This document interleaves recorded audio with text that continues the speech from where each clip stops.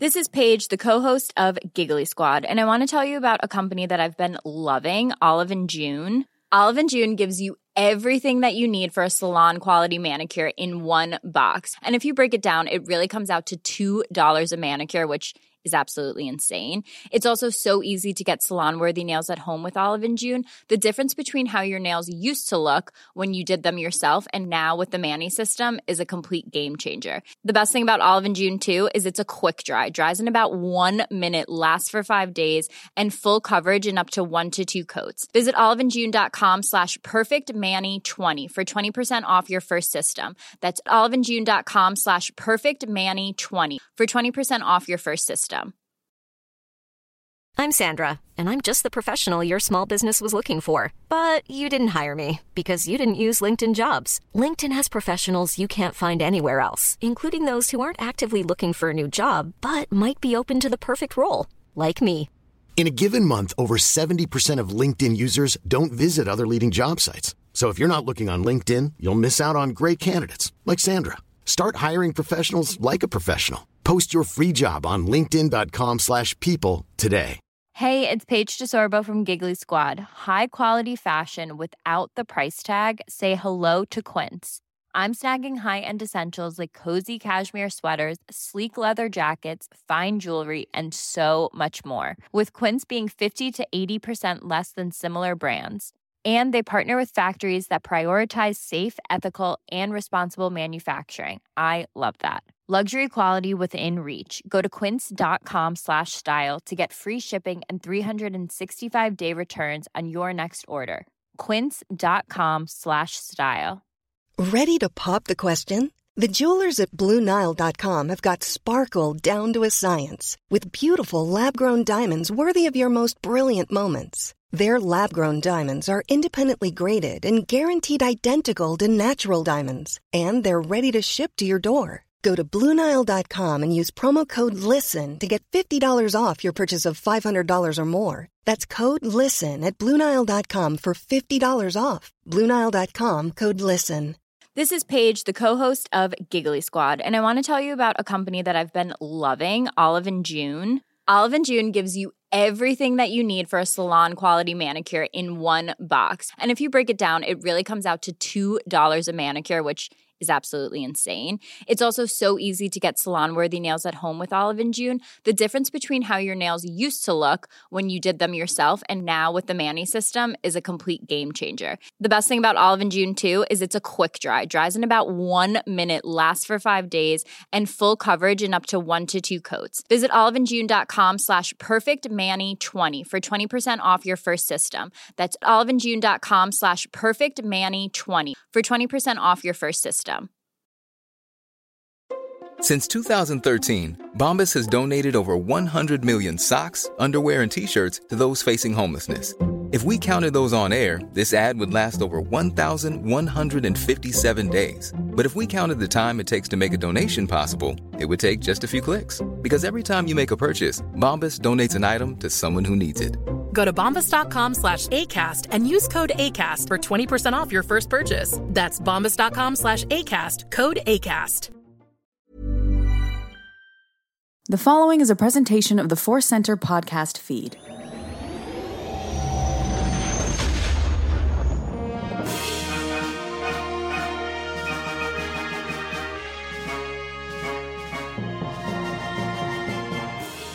From the center of the galaxy, this is the Force Center podcast feed, and this particular episode is the Andor Report. No sounds, Joseph, because there's hardly any sounds in this one. The sound of tense silence. Sometimes you get the exciting drums of combat, but this episode, Ken created the beautiful sound of tense silence, which does capture this episode. I'm Joseph Scrimshaw, and the person making artistic sounds is Ken Knapsack. We're very excited to dive into episode 5 of Andor, titled The Axe Forgets, written by Dan Gilroy, directed by Susanna White. About 37-ish minutes of news story once you get past the previously on in all the glorious credits. Ken, we all often like to set the scene of kind of how we experienced watching the actual show. I think this episode, we should probably set the scene of recording this episode. Yeah. It is early in the morning for us because you are about to jump on a plane to make New York City laugh, right? Yeah, I am. It's so funny. Mark Ellis is on the way. I feel like this is I'm in a camp with you, and we're talking about our reasons for podcasting. Yeah, no. From up late watching Andor to up early to record. Happy to do it. A lot of fun, but it's a different take. Usually I feel so unprepared. I feel like I haven't trained enough on this mission. Yeah, so if we're moving through things a little bit faster than we sometimes do, and I say that as somebody who recorded, an hour and 46 minutes on the last episode of Andor, this one might be a little shorter, might be a little faster. Want to let you all in listening and know where we are at. I had a similar experience. I had my normal sit down to watch Disney Plus at midnight with a glass of whiskey, my Andor action figure. Then I went to sleep for 3 hours, dreamed about Andor, got up and watched it again, and excited to dive into it. So Ken, what was your overall reaction to episode 5? Love it, like it, struggle with it? Where'd you go? Man, here we go. God, I absolutely love this episode, particularly mesmerized by this one. Felt the nerves, love seeing what I'm describing as a functional Coruscant with an expressway and marriage fights and kids with mommy issues. Love seeing that. This episode was a look beneath the hood, right? This was an engine inspection on everyone. So we're going to get into all that. I really like how Cassian is so secretive. And I think it's fair to say that Cassian's in this world as the main character, but he seems to be reacting to everyone else a lot. Like I've seen that before. You and I have kind of discussed that. I kind of like it for this episode because he's kind of this viewpoint in this world that's meant to change him and maybe change us. So this episode was just fascinating in a level I've not experienced. But also say this, I'm very glad we have this. I'm glad we have other flavors of Star Wars. I wanted to dance with an Aki-Aki at a festival. I wanted to cheer with an Ewok, and I'm waiting for that. This is a slow boiling pot. Our pal Ken Plume actually put some on Instagram of this show as a test of patience, and it's a wonderful test of patience, and it's great. And like I've said, it's mesmerizing. But we're waiting for that pot to boil. And that's fair to say. And I felt that after this 5th episode. Yeah, I think that's the thing that I want to celebrate and not even critique, but acknowledge. We've said for a long time, and I really want different flavors of Star Wars. I don't want to play the constant compare, contrast, which is better game. Yeah. I'm not interested in which is better. I'm interested in what makes them different so we can celebrate what makes them different. So what I'm absolutely loving about Andor, and particularly loved in the Axe Forgets, is the great character building, the galaxy building, the artfully elaborating on the core ideas of Star Wars, right? You could just take Mon Mothma in Return of the Jedi saying many Bothans died to bring us this information, and we have just a beat to let the weight of that sink in, to see characters that we don't know for motivations that we don't know gave their life for this, but why? And here's this episode that's like, it's not the Bothans, but here's why people are doing this. Here's how they have a hard time admitting it or sharing it. So it's deep, important Star Wars stuff that I absolutely love. The lack of action is important to me, and it's important to just call it that to me, that there is a lack of action, and that is part of what makes it incredibly successful and different, right? Because everything going on this episode is preparation for action, the fear of action. So it makes you feel the terror and the pressure and the need, and the fact that there isn't any action, but it's going to explode is part of what makes this episode powerful. I also think it's the thing that makes Andor different. This is a choice to really, really slow down and have an entire episode where we see why characters are going to make the choices they're going to make, but we don't actually see them really make too big of choices yet. That is really satisfying to be able to go that deep with characters, but it also makes it different because, starting with Lucas's original trilogy, the action adventure pacing, and you don't go too long without a big explosive chase or a fight, is a part of the building blocks of Star Wars. And I'm totally fine that it's not here, but I want to acknowledge it and celebrate it because it is what makes Andor different. Yeah, and you're talking about Many Bothans. Now we Many Bothans died, and then you just do a whip pan over to the daughter going, "You're always so dramatic, Mom." And then we get 10 minutes of that, which was amazing stuff. Yeah, I'm with you on it. The lack of Many Bothans died to bring us this information, and my husband doesn't remember their names. Even though he knows. He knows. He knows. He just doesn't I'm care. sorry, I cut you off there. No. It's the lack of action is very purposeful. It's felt, like I said, I was leaning for one of those lean forward in the seats type of episodes. But light on plot in a lot of ways, and that's okay. But I'll end my stumble and rant on.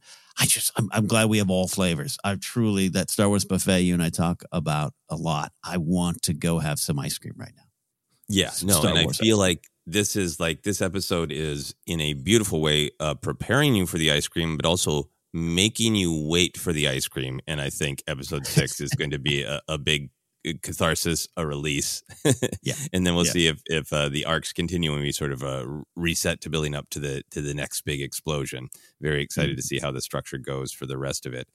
So there is obviously a ton that you and I both enjoy in this episode for what it is actually trying to do. Let's dive into the big themes, the ideas at stake in this episode.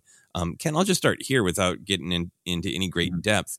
I do feel like this episode functionally really the main drive to me is cracking open Cassian. How much is he gonna let people in? How much does he know himself about why he's in the fight? How much can he be honest with himself? So I think it has that as kind of a main spine.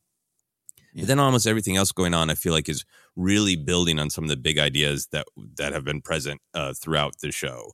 The why of the fight, like for everybody. Why is everybody making the choices that they are? And this kind of idea we talked about a lot from the first 3 episodes of seeing how people don't just believe in an ideology. They don't just believe that the rebellion is correct or the empire is correct, that they have all of these real personal motivations. So that was kind of my starting point. What was your starting point in breaking down this episode? Yeah, as always, some similar. We often use different words or title sentences, topic sentences. I said the rebellion is built on hope, but fueled by loss. And this is a lot about the personal losses and costs and this idea of the path. There's this great line. A lot of people, I was up early on Twitter. Man, a lot of you love to just tweet out every spoiler thought with only a dash between the top of your tweet. Man, come on, give folks a chance. That everyone has their own personal rebellion, right? That was fascinating line and fascinating take. And so I put this idea down of our path, or not the path protected by everyone over there on Kenobi planet. I was going to say Kijimi. That's thinking of Rise of Skywalker. The beginnings. What brings you here? And what are you going to do going forward? This idea, the opening breakfast of. I don't know what to cut breakfast with his mom there. Breakfast with Doom. I don't know about horror movie. Yeah. This is how you're slouching. That's how you present yourself to the world. It's kind of this beginning and what do you want to be and what do you want people to think about you and what brings you here, and then it just moves from there. And that wonderful. I did love that the axe forgets, but the tree remembers, and we're going to talk about that theme with maybe some imperial. Oppression going on there too as well. But anyways, I think, this is what truly the rebellion is built on. The different stories, the different takes, the different reasons, and how it all needs to come together. Yeah, no, I really agree with you. I think there is a lot about sacrifice and loss, and that it ties together, because I think the sacrifice and the loss is a lot of the why of the fight. It's a lot of the personal motivation that leads to the ideology. And I just thought it was great that almost every little mini scene, sometimes it was explicitly the conversation, but other times, because there isn't huge action, they're not making big choices. You just get to feel the real basic kind of human need for something of like, I need this answer for my job and I'm staying late and I'm pounding space aspirin, you get the sense that this is personal for everybody. And that everyone has their own rebellion line from Vel. Totally great that the spoiler friendly people are tweeting that out. as they should celebrate the line. Everybody has their own spoiler rules. Everybody has the why of spoilers, their personal motivation for spoiler ideology.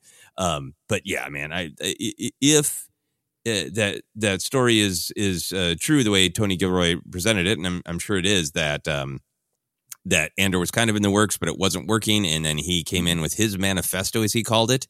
Clearly, Nemec is inspired by Tony Gilroy. If he came in with a manifesto and a treatment, as we say here in Hollywood, I feel like everyone has their own rebellion was probably the log line, right? Like it is so underlined. That's what's going on with this show, and in particular with this episode, but the entire show. Yeah. That was on the flow chart or the pitch Bible and what he said in the room. You're right. Yeah, and the axe forgets, but the tree remembers. I think is a incredibly powerful line, which would have echoed out even if they didn't title it "The Axe Forgets." I was really affected by that because it is just a visceral way to talk about the machinery of the Empire, the cruelty of the Empire. I think it ties together with Nemec's. Nemec was just a quote and idea machine this episode. Almost everything I wrote down was Nemec. But his great lines about basically saying like they do so many things to us that we can't keep up with them. So I think it's the axe forgets, but the tree remembers is a great picture of just the absolutely forward-moving cruelty of the machinery of the Empire. But I also really noted that because it goes to this idea that I am really interested in about the connection between the personal and then the larger political ideological choices of, the axe you can look at is the machinery. The tree is personal, right? Mm-hmm. That's the tree remembers is almost like Skeen's way of saying, I remember the wound that they did to me that I'm going to reveal at the end of the episode. Everything to me is about that chop, and they don't remember, or know or think it matters, right? That ties into Nemec's great line too about surprise from above is never as shocking as one from below. Yeah. No, and there's some themes of this idea of empathy for those beneath you. And I look at Perrin where he's got none of it. Even that the fight, the line of, it had to do with charity. It's charitable. You wouldn't want anything to do with that. And the driver's name. I'm not saying Perrin's empire here. I'm just saying it just was part of this idea going on with the axe forgets and the tree remembers, and all kind of connected for me. I also thought this episode was this intersection of action and ideas. And, there was a Liberty just needs a few more ideas. Skeen kind of being dismissive of it, but you got the old nav component and then the manifesto from Nemec, and it's two sides of the fight. And that's playing out. So it's that personal connection. What brings you here? The wounds, the trauma, obviously big theme there. And how that will drive you to the why and to the how of the action. And maybe the other way around too with Cyril Karn, by the way, right? It's not all good on a positive. No. I think if anything, this is like a lot of Star Wars making an argument to know yourself, so you can be making choices with a clarity of why you are making them to make sure that those are the choices you want to make. Yeah. And I think we see a lot of the quote unquote good characters are diving deeper to understand themselves or already know themselves. And some of the Imperial-sided characters are just pushing forward based on their raw, open emotion. I'd love to talk just a little bit about some of the specifics of the personal motivations for the characters, right? Yeah. I love that this episode does feel shaped well around Andor's holding everything back and maybe even not fully knowing or analyzing himself. I love that it starts with, Andor and Skeen fighting over motivation, the literalness of Skeen being like, I'm going through your things to try to see who you are. Who are you? Really, I mean, it's a practical thing, but also like, this is what I want to do to your soul, Andor. Go through it and catalog it so I know why you are here. And I like that it starts with this little bit of Bond, this little bit of the personal that I took all the tattoo stuff and we'll talk about the canon of Cratehead and all those tattoos and all that. But I really took that as they were both in some sort of prison system of the Empire that forced them into some labor, or servitude, or soldiering. Even it would appear from Andor, getting out of prison and going to Mimban. So I like that they kind of had that moment of bonding, a little bit of like, we both kind of know why we're here, but it isn't deep enough, right? Mm-hmm. And the fact that Andor just keeps refusing to share his defining trauma. It was this thing that made me be on the edge of my seat. Like, I think he doesn't fully know. I think he could absolutely say, hey, I lost my sister. They hung my father. But he kept me on the edge of my seat. That great scene where Skeen just shares his why. He shares what the tree remembers, right? That that the Empire killed his brother, and he knows he's angry. He used to be angry, and now I don't really know what to call how I feel now. Oh, I love so that great. And it made me lean forward and go, is Andor going to offer any more? And he didn't. Yeah. He's got plenty to offer, right? Yeah, he's got plenty to offer. And there's there's also that great exchange in terms of Andor's why of he has a great line about, like, I know what I'm against, when Nemik is talking to him about the manifesto, which ties to the great, Last Jedi summation of Star Wars philosophy of not fighting what we hate, but saving what we love. And Andor seems to be in a fighting what he hates place. And I'll figure out the rest later. Do you take it as Andor, obviously he knows he hates the Empire. He knows specific wounds that they have inflicted on him. But do you feel like he is in a place where he is not willing to do deeper self-examination? I think that's a great way to look at it. I look over at Jin and not wanting to look up, and that's a different energy, same ballpark, but different energy. And this one here is these wounds that run deep. I mean, think of the heaviness by the time we meet him in Rogue One, right? And there's always a lot of shadows in Andor's soul. And so watching him kind of like say, I'm here for the money, which is a big fact, but also not the whole truth. So I'm fascinated. Every campfire scene, it's like, is he going to be like, you know what? Damn it, you're right. I am in. Like, and I think that's some of the tension you're picking up on, because you get it happened so fast. I mean, even Skeens kind of says that you came here with nothing. This had to be a quick decision. So he's catching up with it, and I can't wait till he gets there, because he's perhaps got, I don't want to say more, but he's got so much than anyone in that camp, or just as much as anyone in that camp. We don't know everyone's full story. To do the old, I'm a hero now. Like, let me fight. And I like that that's I think kind of what I like. It's like he's holding back, he's reacting, he's holding information, and this whole scene, this whole camp is changing him. It will change him. But I think it's very realistic that he's still not there. Yeah.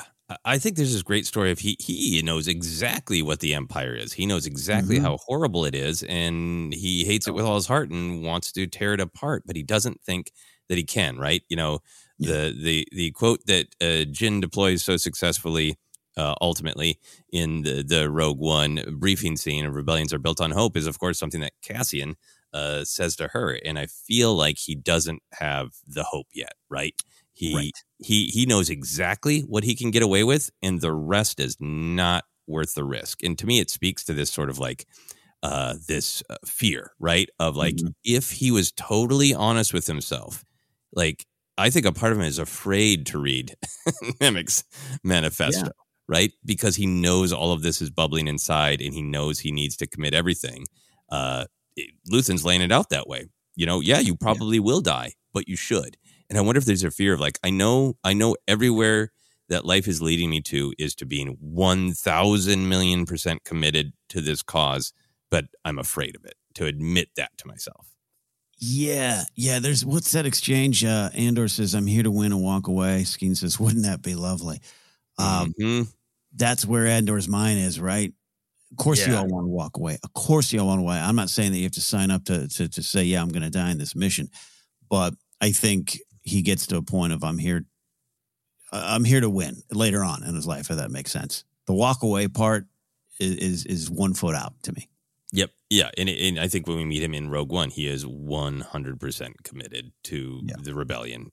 at all costs, and that's his challenge of like how many of these costs are things that I can't live with or struggle to live with. So yeah, I think this episode is really successful into diving more into Andor. I really like that early on with Skeen. He talks about it's always hard to work with people because the weakest link always breaks the group. And then I think what the episode demonstrates is Cassian has all this knowledge. He has these natural leadership skills. He's super valuable to the group, but he doesn't see that he's the weakest link until the end. And it's like this nice breaking point, this nice opening up in catharsis when he's like, I'm here for money, okay? Yeah. Because it's not even that he needs to be a true believer. It's just that he needs to be honest in order to not be the weakest link in the group. Yes. Absolutely agree with that. And then coming to that realization. Yeah. Love that moment. So then going through some of the other personal motivations, obviously, the person who inspires the great everyone has their own rebellion line from Vel is learning about Lieutenant Gorn's personal loss, that he became close to someone on the planet and on Aldhani and their culture, and lost both a promotion and the person that he was close to. That'll do it. How did you feel about learning that about Gorn? Were you happy to get that insight? Yeah, I was. And also I like that it was very direct and simple and very much about it's not quite Romeo and Juliet, right? Star-crossed lovers, but it's someone in the Empire connecting with someone on that planet. He's already spoken so wonderfully about this event, right? That everyone wants to see. Even the rank and file are like, hey, part of the fun of working here is seeing this wonderful, beautiful event. But that it comes from his eyes and him staring out, saying it's inspirational, wanting, I can envision 1,000 Aldhani here. I just love that. I love that for that story because there's everyone's got their own rebellion, everyone's got their own trauma. But it was just kind of broken heart, broken soul. And I'm in this system, and this system cost me some happiness, and I need to stop it. And it blossoms out to something bigger, but it starts small for me with him. Yeah, I really love that it's supporting this great ongoing Star Wars thematic idea. It's about empathy. It's about everyone matters. That if the Empire, or people even in cogs in the machinery of the Empire, like the Imperial he talks to up on the overview site there, who makes those disparaging comments of like, can you imagine how much 1,000 of them would smell together about the Aldhani, right? Yeah. If you can keep people as less than, you're staying in this sort of this safety of ideology. It's not real. It's not personal. They are less than, right? Yep. And I love that Gorn's personal story isn't that he got married on Coruscant and the Empire lost his partner because of the Empire from Coruscant, but that it's personal. He saw the humanity of these people and this place, and in particular, this person he connected with. It makes it so much more about just humanity in this larger way of this is a personal connection that makes it impossible for him to wear and hold the ideology of the Empire, because if these people have value, then if he lets that in, if the people of Aldhani have value, then it's in direct conflict with the ideology that he is supporting. Yeah, and realizing this scene's playing out time and time again elsewhere, and once you kind of see that bigger picture, which is fascinating, by the way. The side note here, we'll probably talk more about the Deidre stuff, but that scene, which again I found myself rooting for her as she tries to uncover the Empire or the rebellion. I'm like, man, yeah, you do it. You two stay up late, pop some pills, and go do it. But as this very intimate scene, with the camp and Cassian and everyone plays out in front of us, to hear her talking about it, to hear Hurt, her assistant, talking about, well, this is, too random to be random. This is happening everywhere.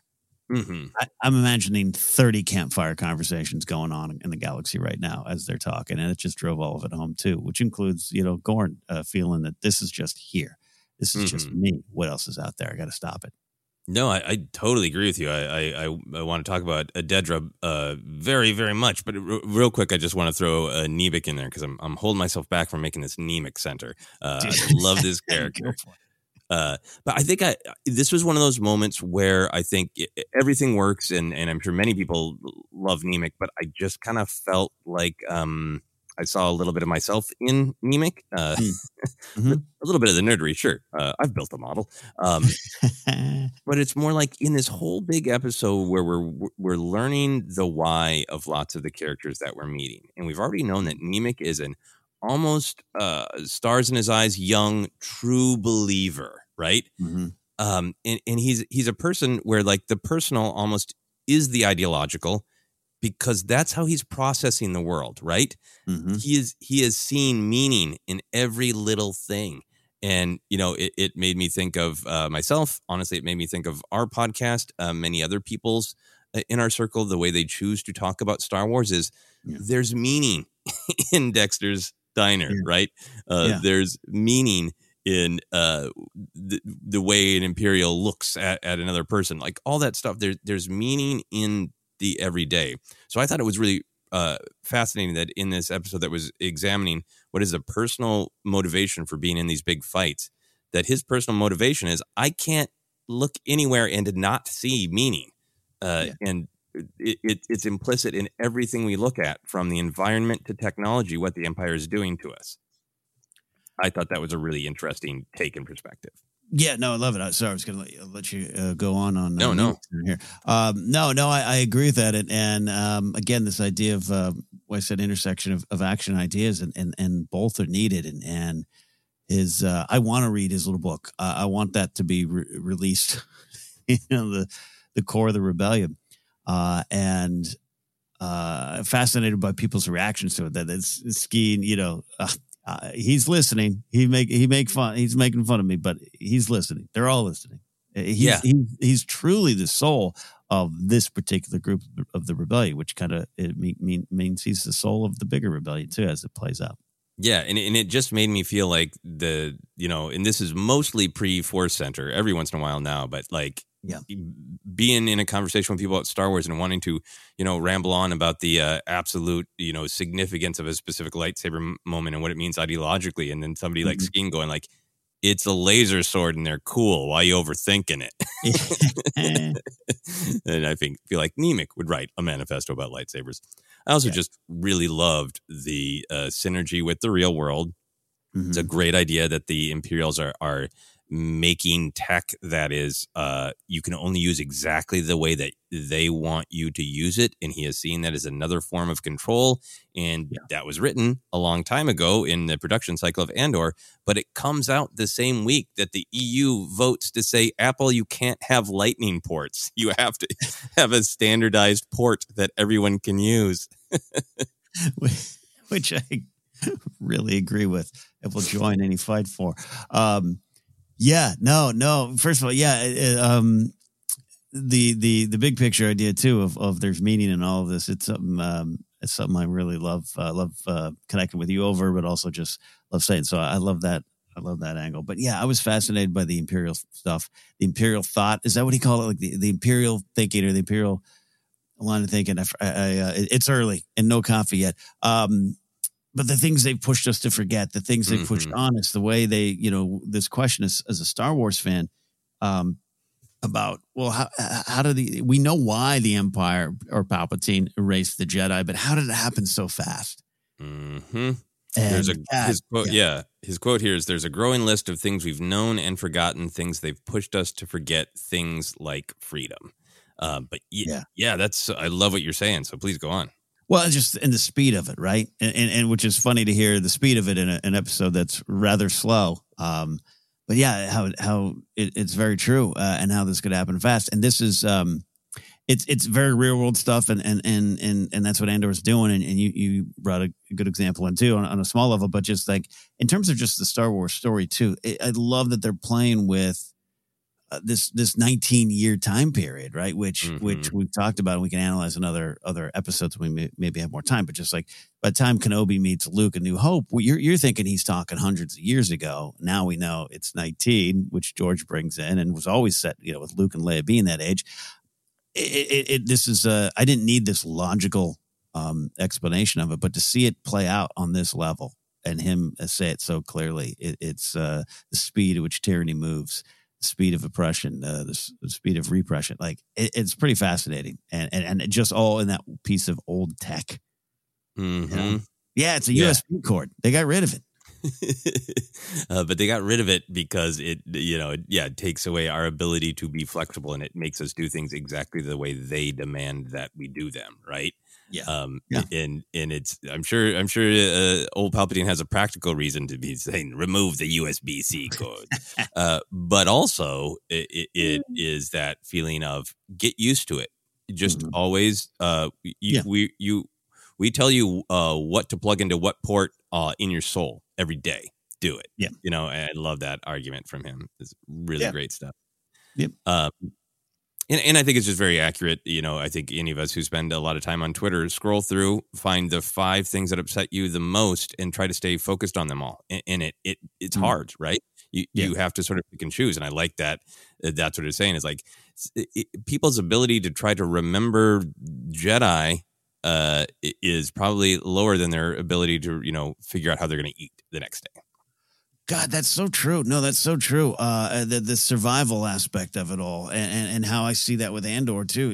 Andor himself. I think what you're talking about earlier. He's got this long resume of reasons he could raise that fist up, or find the right way into the fight. But the fact that it's also like, I got to eat tomorrow. I got to survive. Like that's very real. And then it's not that he's looking down because he's callous and doesn't care.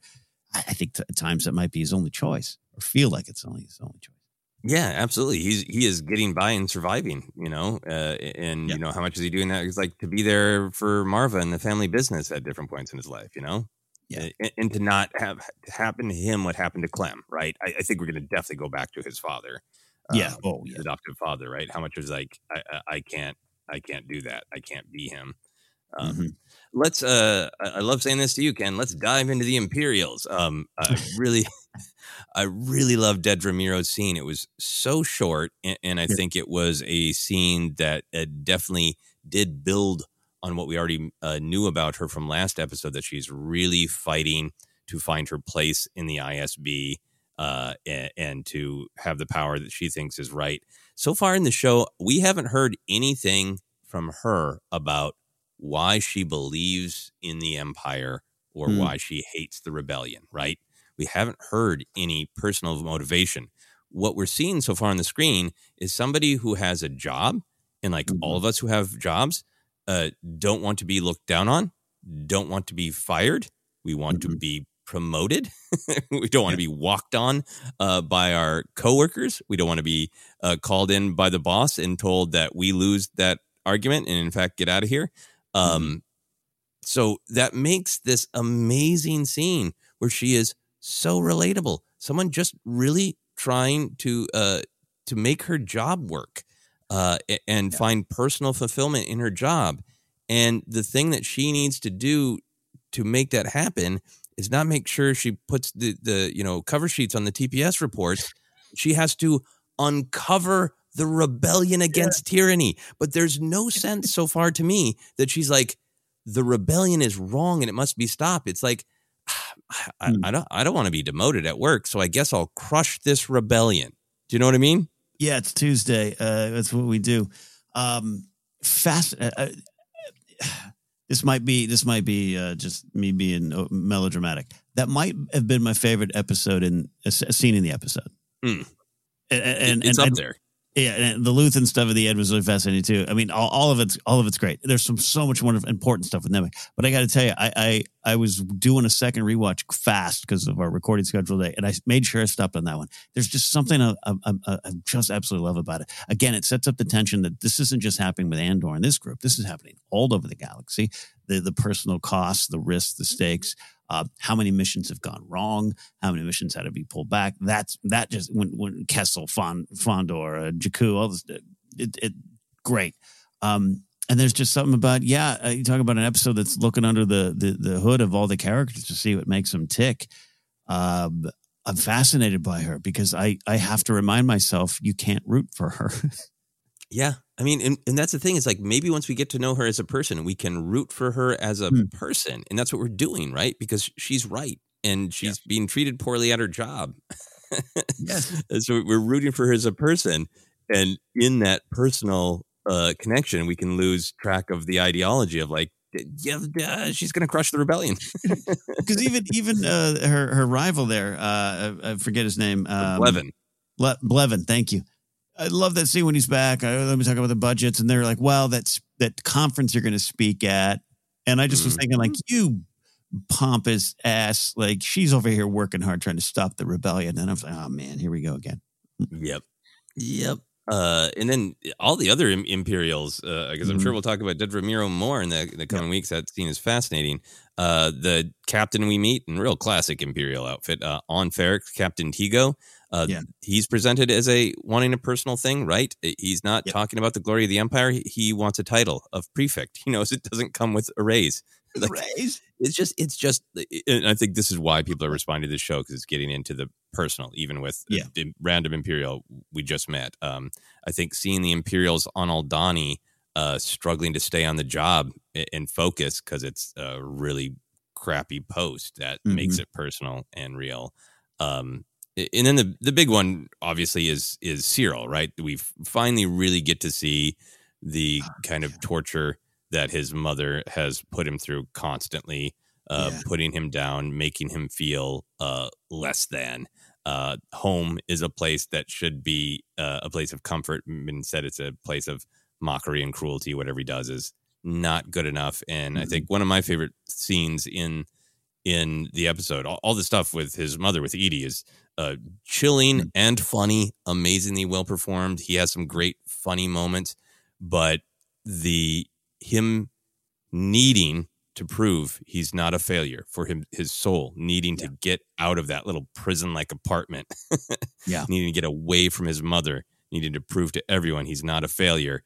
And it isn't so much that he's like, I have figured out that Cassian Andor is a great threat to the Empire. It's the personal need.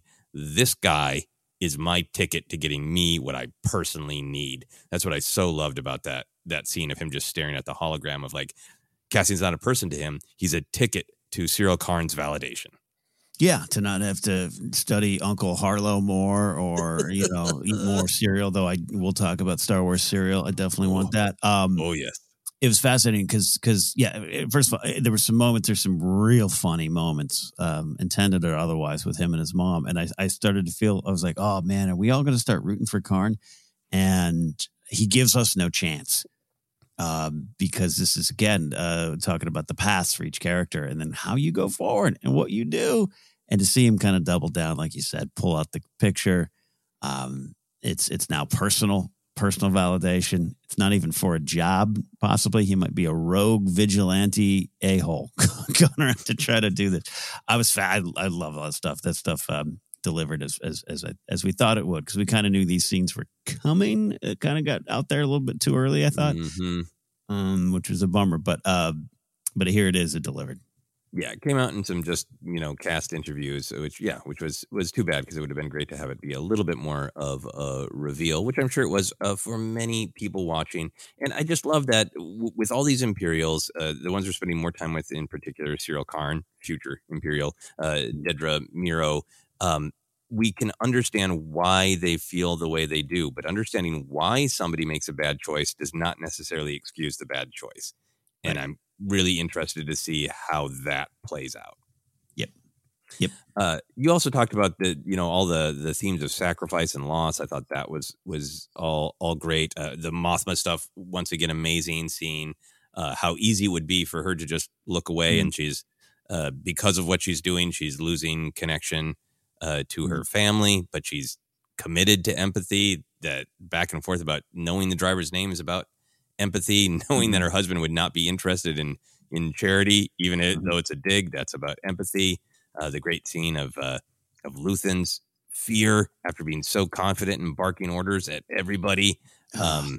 I think even that great shot of Nemec's model burning had a sadness to it, right? It's like, that was something kind of thoughtful, handcrafted and beautiful, but it had to go. So it's up in flames. Like I made a visceral noise and grabbed my heart when the model was burned. Can we just there's, again, the personal losses and costs. And Mothma might never have had a chance for personal happiness when she plugged into this. There's some, this isn't Perrin's redemption tale either, but the real tension there, and knowing that you just want to scream at her daughter and husband. She's trying to save the galaxy, you fools. And but it made for a somber episode in a way, and I you're picking up on something too. There's just this inherent nervousness, tension, and sadness. And Luthen kind of and Clea, tomorrow, this will all be over, or it's just beginning. Great kind of rebellion line, but just, I don't know. It's about commitment, and it's about the full commitment, and that's not always a happy ending, and that's not always, you don't always get what you want in that, and you can't carry everything forward. So I don't know. There's something I connected with, and I love that. I think it's great because I think it gets to this truth where, I think we often ourselves know a truth, and we can express it to friends and family who need advice. And then the second that friend and family walks away, we sit there and wrestle with it, with the thing we just gave them advice about, right? Yeah. And I feel like that is what's going on with Luthen. Luthen knows, there's no way to have a risk-free rebellion. So figure out how much you want to stick your neck out and go do it. And he's barking at Cassian and trying to convert Cassian. And then here he is with all this fear of like, maybe I didn't make it safe enough. Maybe I didn't make it perfect enough. Yeah. Yeah, I said before, one of my favorite scenes, and it's the last one. I loved seeing the underbelly of Luthen a little bit there, learn a little bit more of him there. But just it also just made, for me, it added tension to the whole mission that we're about to see, where he's over there just like, I don't know. Yeah, and worried about a lot going on. I think at this point, I think Vel is family in some way, if not a daughter, a family friend. That the way that the way that he yelled at her last week, had an element of fear. They'll look at me, right? You wanted leadership. This is what it costs. If you're not careful, I will cancel the mission. And then his partner there, Clea, saying, Vel is the only connection. And he says, actually, Andor the thief too. But I think we're building to something bigger between Luthen and Vel. That makes a lot of sense to me. Absolutely. All right. Any other big picture thoughts before we take a quick break? Probably a lot more, but I apologize for a plane engine warming up. So no, we might revisit some of it there, but at the same time, it was a pretty simple and direct episode. Here's why we're here. What brought you here? Let's go forward. So we can move on. Yeah, exactly. All right. We will take a quick break and we'll be back in a moment.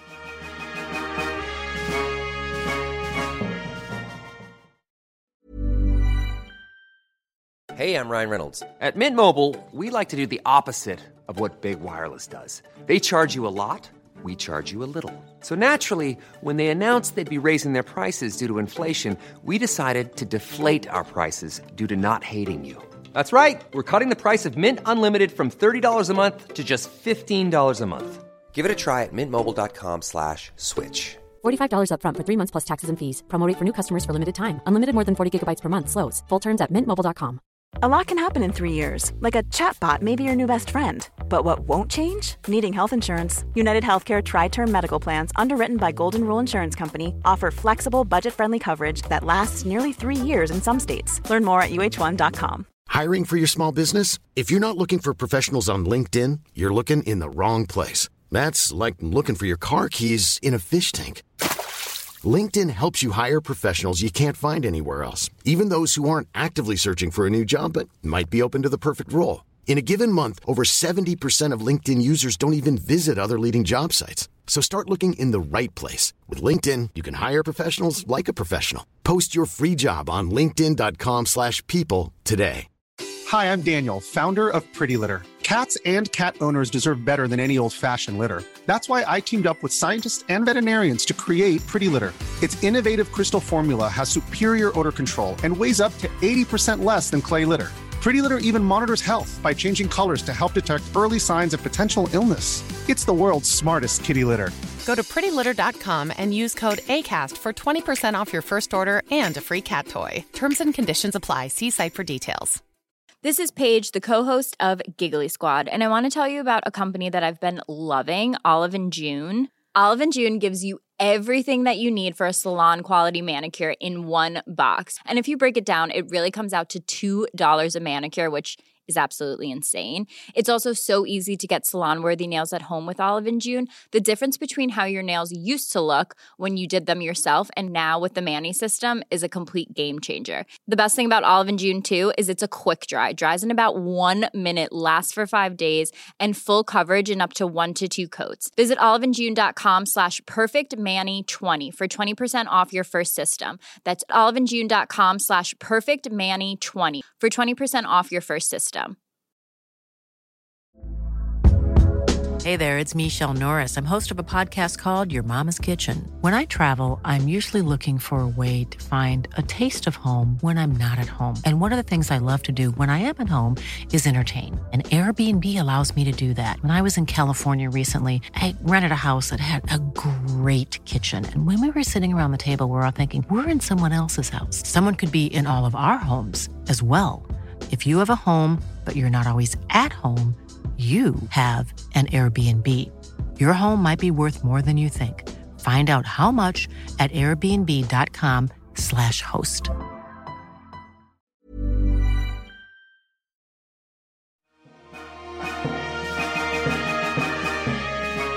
And we are back to continue our discussion of Andor Episode 5, The Axe Forgets. We're going to talk some canon moments, not as much as the whole treasure trove of Luthen's art gallery last week, and lots of other things. But I think one of the big things that's echoing out that needs to be discussed, Ken, is cereal exists in Star Wars. Yes. There's a lot in that scene emotionally, but also, hey, there's some Melaron fruit again. That's great. There is the blue milk again, which I don't know. Maybe some people will be mad at blue milk. Who knows? Maybe that's too much nostalgia. Is blue milk a legacy character returning one too many times? We'll find out. But we also talk a lot about the level of real worldness in Star Wars. Was the idea that you could sit down with the bowl of cereal and watch a Holo in the morning like you're a kid in 1985 watching the Ewoks cartoon? Did you enjoy that? How did you feel about the straight up breakfast cereal in Star Wars? At the end of the day, I really enjoyed it. It's so funny you mentioned that. Yeah, the cereal could be almost considered too like wah. It's not. It doesn't play. It's not played that way. But you know what made me really think about this is him sitting in he had that vest, and it was like the most non-Star Wars thing I've seen, like his breakfast vest. I don't know what he's just sitting there. He's not in like a stormtrooper outfit. He's no longer in the corporal security outfit. He doesn't have a rebel insignia on. He's just like, this is how I wake up and sit and have breakfast with my mom or late at night, whatever it was at the first scene. And I was really fascinated by it. And I had that thought. I was like, is this too real world? And at the end of the day, it isn't. I love seeing this, what I call functional Coruscant, and waking up and a little bit of sunshine and Mothma and her driver and the expressway. Even and so many Star Wars fans love Coruscant. I love seeing it like this. And so therefore it really worked, even though the cereal is kind of like, it's blue milk cereal. Like, not only, yes, I'm going to buy some if they sell that, but, it added to what was going on, and I really like it here. It played out because remember Rogue One? Remember that blue milk? The Galen or Lyra puts on the blue milk, and people had a reaction to that, like, dumb. Yeah, we get it, and this could be felt that way, but it's played so realistically that I think I love it. Yeah, there's so much going on. I think in Rogue One, the blue milk didn't bother me, but I understand that the people who didn't like it feel like it was kind of placed in front of the camera in a notice me kind of way. Yeah, in the foreground, like doesn't bother me, but I understand the rationale, and this is so baked into the scene. Yeah, I mean, I just kind of loved it. I wanted when he was so angry and pouring the cereal for the little Emperor toy, the little Emperor datapad topper. Yeah. To fall out for his toy. I think it really works for me because it's taking some of the meaning of cereal that exists in our real world of it's a it's a breakfast food. It is a breakfast food that a lot of us have at home, or that we have specifically when we're children. And it just immediately got the picture of like, when he was rising up, he probably had, 2 lean cuts of shack meat and, this kind of protein powder. And like, he probably had like expensive adult food when he was a Primor Corpo. And now he's got mommy's cereal again. Yeah. Miro's aide, Hirt, right? Mm-hmm. Rattles off these examples of where things are being stolen. We got Kessel, Fondor, targeting computers from Jakku. Obviously, all that stuff is just really fun to hear and think about. Anything deeper that you got from that checklist of rebel activity? Probably something there to be mined, but the Hosnian Prime one, and also they only got one contract left, the Imperial Navy, which also tracks to that's where they were kind of Republic Navy will be destroyed. More than just a connection, just kind of what's going on in Hosnian Prime is kind of fascinating to me. Yeah, I'm very excited, and it's just great to hear, this many years on, and Jakku is a classic planet that we're happy to hear about. Yeah, and targeting computers from Jakku. Is Unkar plotting on the rebellion? I don't think so. Yeah, Gallius Rax is out there. Some of the other, yeah. Oh, that's great. Some of the other names that we heard are new to Star Wars, according to my Googling. The person that Perrin was talking to at the party we didn't get to see, Gar Tafid. And then everything with Cassian Skeen and that tattoo and being caught up in Imperial prison punishment. Maybe I took it as being made to work for the Empire. The crate head tattoo with the serial numbers and the symbol. Obviously, we know that crate head is a treasure for Tuskens, but it sounds to me like that was something that is just a name of a call sign for the Imperial that we don't have.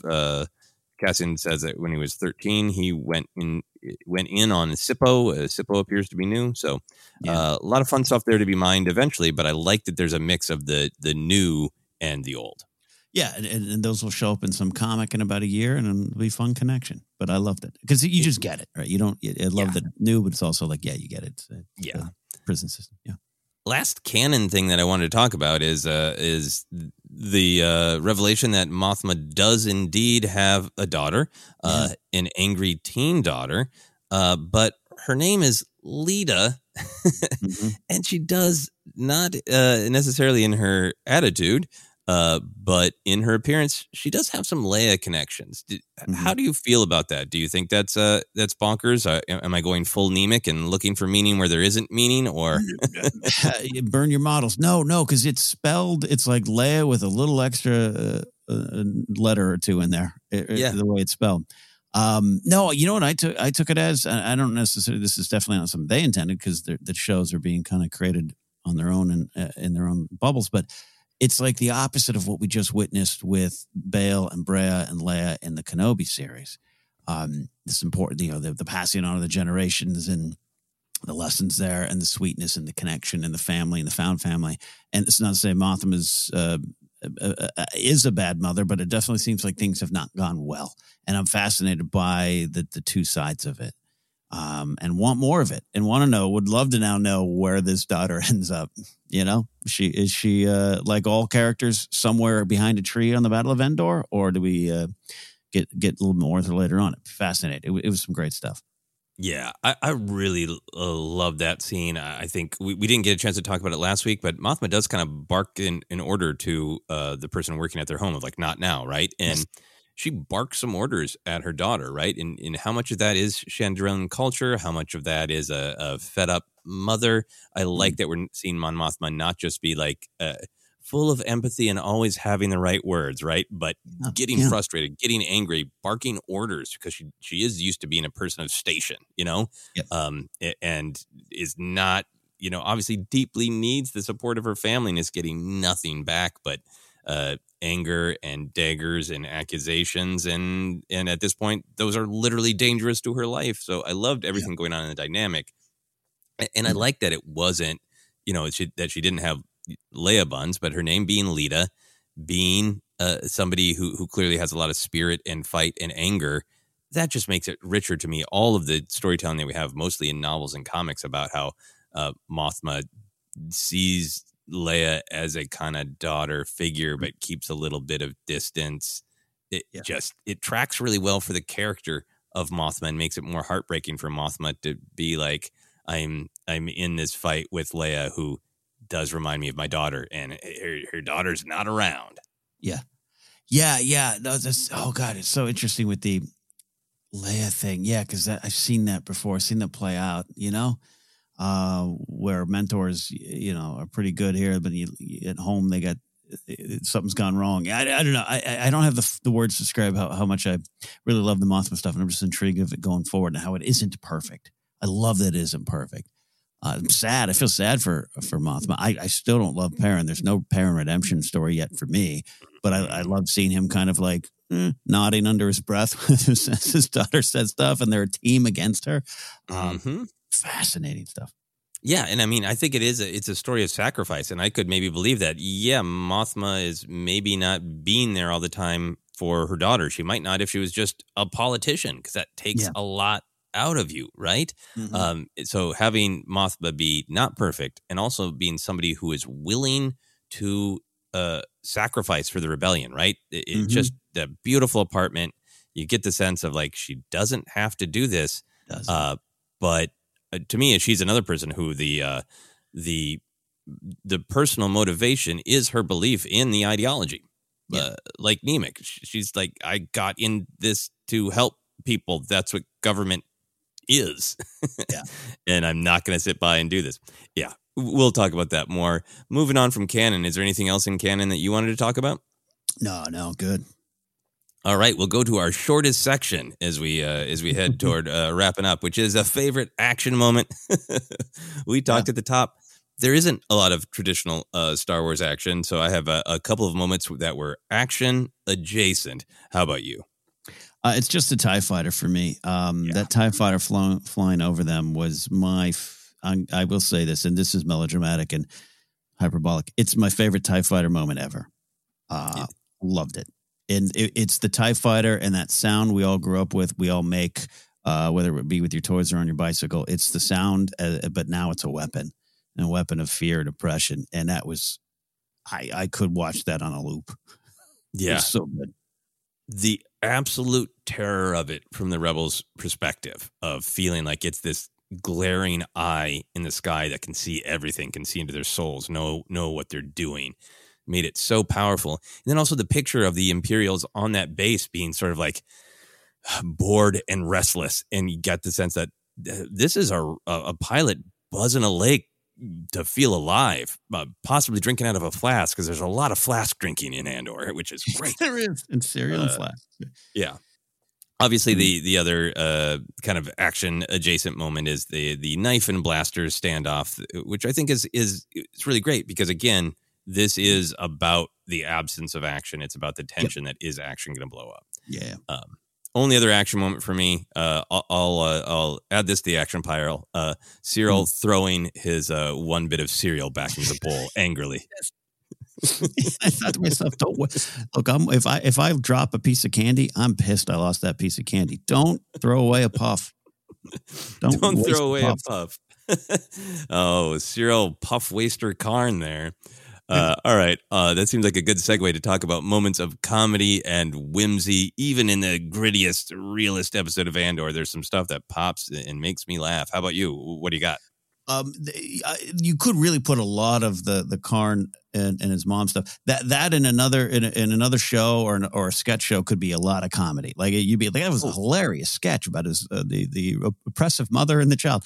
There's a lot of moments there, but the one I'll talk about, the one I love is Mothma saying to her husband Perrin, as we all remember, where he's like, he's so-and-so guy, Tarfeed knows more about your doings than I do. And she just goes, must be embarrassing. And she knows it's such a couple fight, but also just so heavy with meaning. They are absolutely at war. And I'm going to drive home to you that I don't remember the driver's name and I don't care. And I'm asking you so I can tell him to get us home faster so I don't have to be in the car with you. Yes. It's so awful. Yes. It's so awful. But also amazing. Just a couple quick ones for me. The thing that, the whole Edie Carn scene is dark comedy. Both of them, of the overbearing parental figure, including the pushing of the fruit, telling him exactly what to eat at breakfast. So he can learn to stand up straight and strong. But the one that really got to me is when she's saying, it's too bad I didn't get to see you when you were successful. And he says that I had a guest room. There was an open invite. And she says, any civilized being knows an open invitation is no invitation at all. So funny. So true. It's funny, and I know it happens everywhere. People here in LA make fun of ourselves about it. The idea of, hey, we should absolutely do lunch. Yes, we absolutely should. And no one commits to when. And I feel like that's what Edie Carn is talking about. Yeah. If you say to someone, we should do lunch sometime, and then the other person responds, yes, how about tomorrow at this time? That's war. They become the problem when they're just nice people that want to hang out with you. Yeah, totally. Exactly. And we already talked about it a little bit. I really love a ton of Nemec's lines, but Cassian saying, I know what I'm against. The rest will have to wait. And Nemec saying, you're my ideal reader for his manifesto. Yeah. Great stuff. Okay, we got to keep moving here and get Ken on a plane. So do you have a favorite Luthen line or noise? I just have a Luthen mood. The tension and the fear and the weight of everything was pretty fascinating. We've been loving Luthen. We'll grumble some more lines, but I just love seeing him nervous. Clea trying to keep him on the path there. It was really fascinating. I love it. I just kind of want to live in that. Yeah, I loved Clea giving him a list. She didn't enumerate the list, but it's like either it's going to work out or it's not. It's just kind of giving him Luthen. The line I really liked in that scene is, I wanted it too much. I love that one. It makes it really personal. It makes it really real. It makes him vulnerable. And it's also going to be a great meme of that picture of Luthen saying, I wanted it too much. Yeah. Vulnerable. That's such a great way to describe that scene. Gosh, yeah. Early in the morning, couldn't think of all the words. Vulnerable, and when she's kind of got clients in the morning and just does that, like, yeah, I'll be ready. Like it's just beautiful, powerful stuff. Is there anything that we haven't touched on that you wanted to? No, I mean, this is a thick, dense episode that I loved. So I'm almost mad at myself for having to fly, but there's more to talk about. But I loved it. Yeah, I think there's more nuances, more great lines to get into for sure. But two things that I wanted to shout out very quickly, just on a personal level, I love the shot of the model burning. That really affected me. And in terms of seeing Coruscant, that you were speaking so eloquently about this episode, I continue to love Mon Mothma's car. That is just like a blue that sets my heart to flame. I want 800,000 toys, models, Hot Wheels of Mon Mothma's car in those beautiful shots of it. Just, taking the city streets of Coruscant, which are too slow for Perrin. Beautiful to me. Absolutely gorgeous. And then a great thing that's going on in the episode that we didn't have time to dive into deeply, but people are already excited about, and I'm excited to dive into deeper, is the apparent relationship between Cinta and Vel. Going on there of Skeen saying, she's already sharing somebody else's blanket. But there's also this, they're not being too heavy with it, but we know from the previous episodes that Cassian likes having relationships with the ladies, right? Yeah.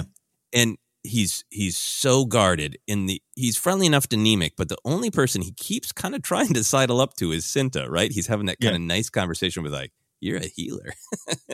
He gets pulled away from that. And then later on in one of the campfire scenes, when they're kind of trying to bond, he's going to pass her the flask, and Vel literally steps between them and tells him to focus, So I really like that it's not heavy handed, but there's this interesting relationship between Vel and Cinta that we can learn more about.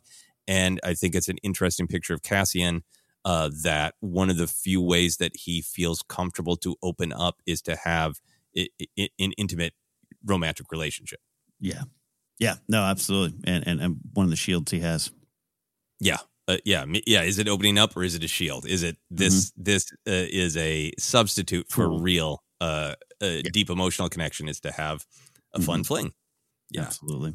Great stuff. All right. Any predictions or hopes for next episode? A lot of action, some beauty with the natural wonders of the planet, and flying. We're going to see some flying. I think we're going to see some flying. I think we're going to see some of this tension explode. I'm hoping to see Cyril's Karn hunt begin for Cassian, and I'm really excited to see what in this big explosion of action and adventure starts to open Cassian's guarded soul and make him admit to himself that this fight means something to him. That's what I'm excited for. Indeed. All right. We always like to wrap up with merch. What merch would you want based on this episode, Ken? We got to have the cereal, but we do have to have Nemec's Book of Rebellion available somewhere, like a nice parchment bound with some leather. I want to read it.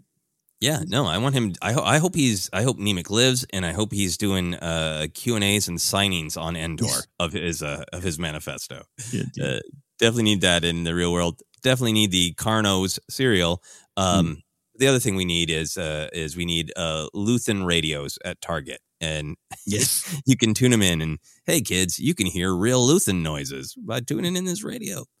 That would make me very happy. All right, we are wrapping up, so Ken can go do some comedy. I'm going to head to Portland in a day myself. So for now, Ken, where can people find us? You can find us on Twitter at Force Center Pod. We're on Instagram, YouTube as well. Facebook page is Force Center Podcast. You can find us a lot of spots: Acast, Apple Podcasts, Google Podcasts. Just search, you'll find us. Merch is available at tpublic.com/user/Force Center. And you can support us directly at patreon.com/Force Center. Like Joseph said, you can find me at Ken Napzok or go to my website, kennapzok.com, because I'm flying to New York City to do comedy on October 6th and 7th. New York Comedy Club in the East Village. Joseph, you're heading to Portland, so where can they find and follow you if they want to know what you're doing there? Yeah, you can follow me on all the social media, Twitter, Instagram, TikTok is at Joseph Scrimshaw. I will be in Portland this weekend for the H.P. Lovecraft Film Festival. Yeah, check out the social media for more info. And if you're interested in some more comedy, I got some comedy videos and stuff coming to my YouTube channel. Just go to YouTube and search Joseph Scrimshaw. But for now, for myself, for Nemec's Manifesto and Karn's Breakfast Cereal, this has been the Andor Report.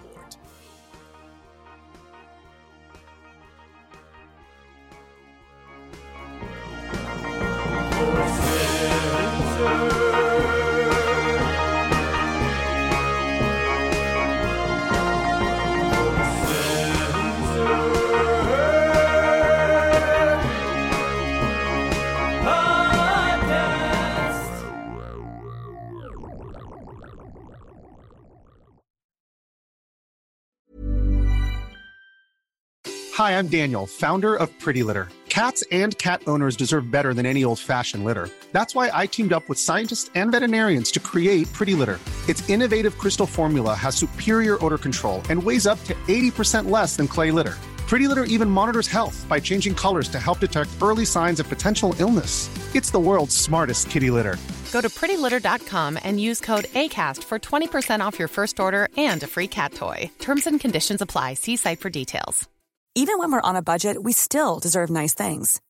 Quince is a place to scoop up stunning high-end goods for 50 to 80% less than similar brands.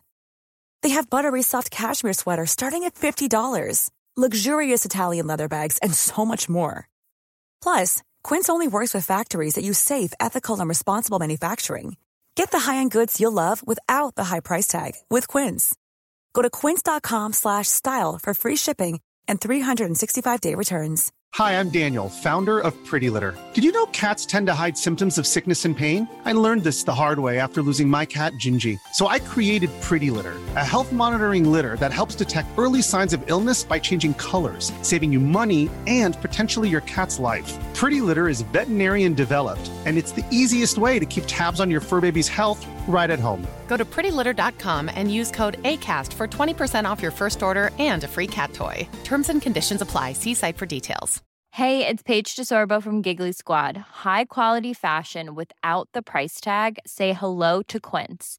I'm snagging high-end essentials like cozy cashmere sweaters, sleek leather jackets, fine jewelry, and so much more. With Quince being 50 to 80% less than similar brands.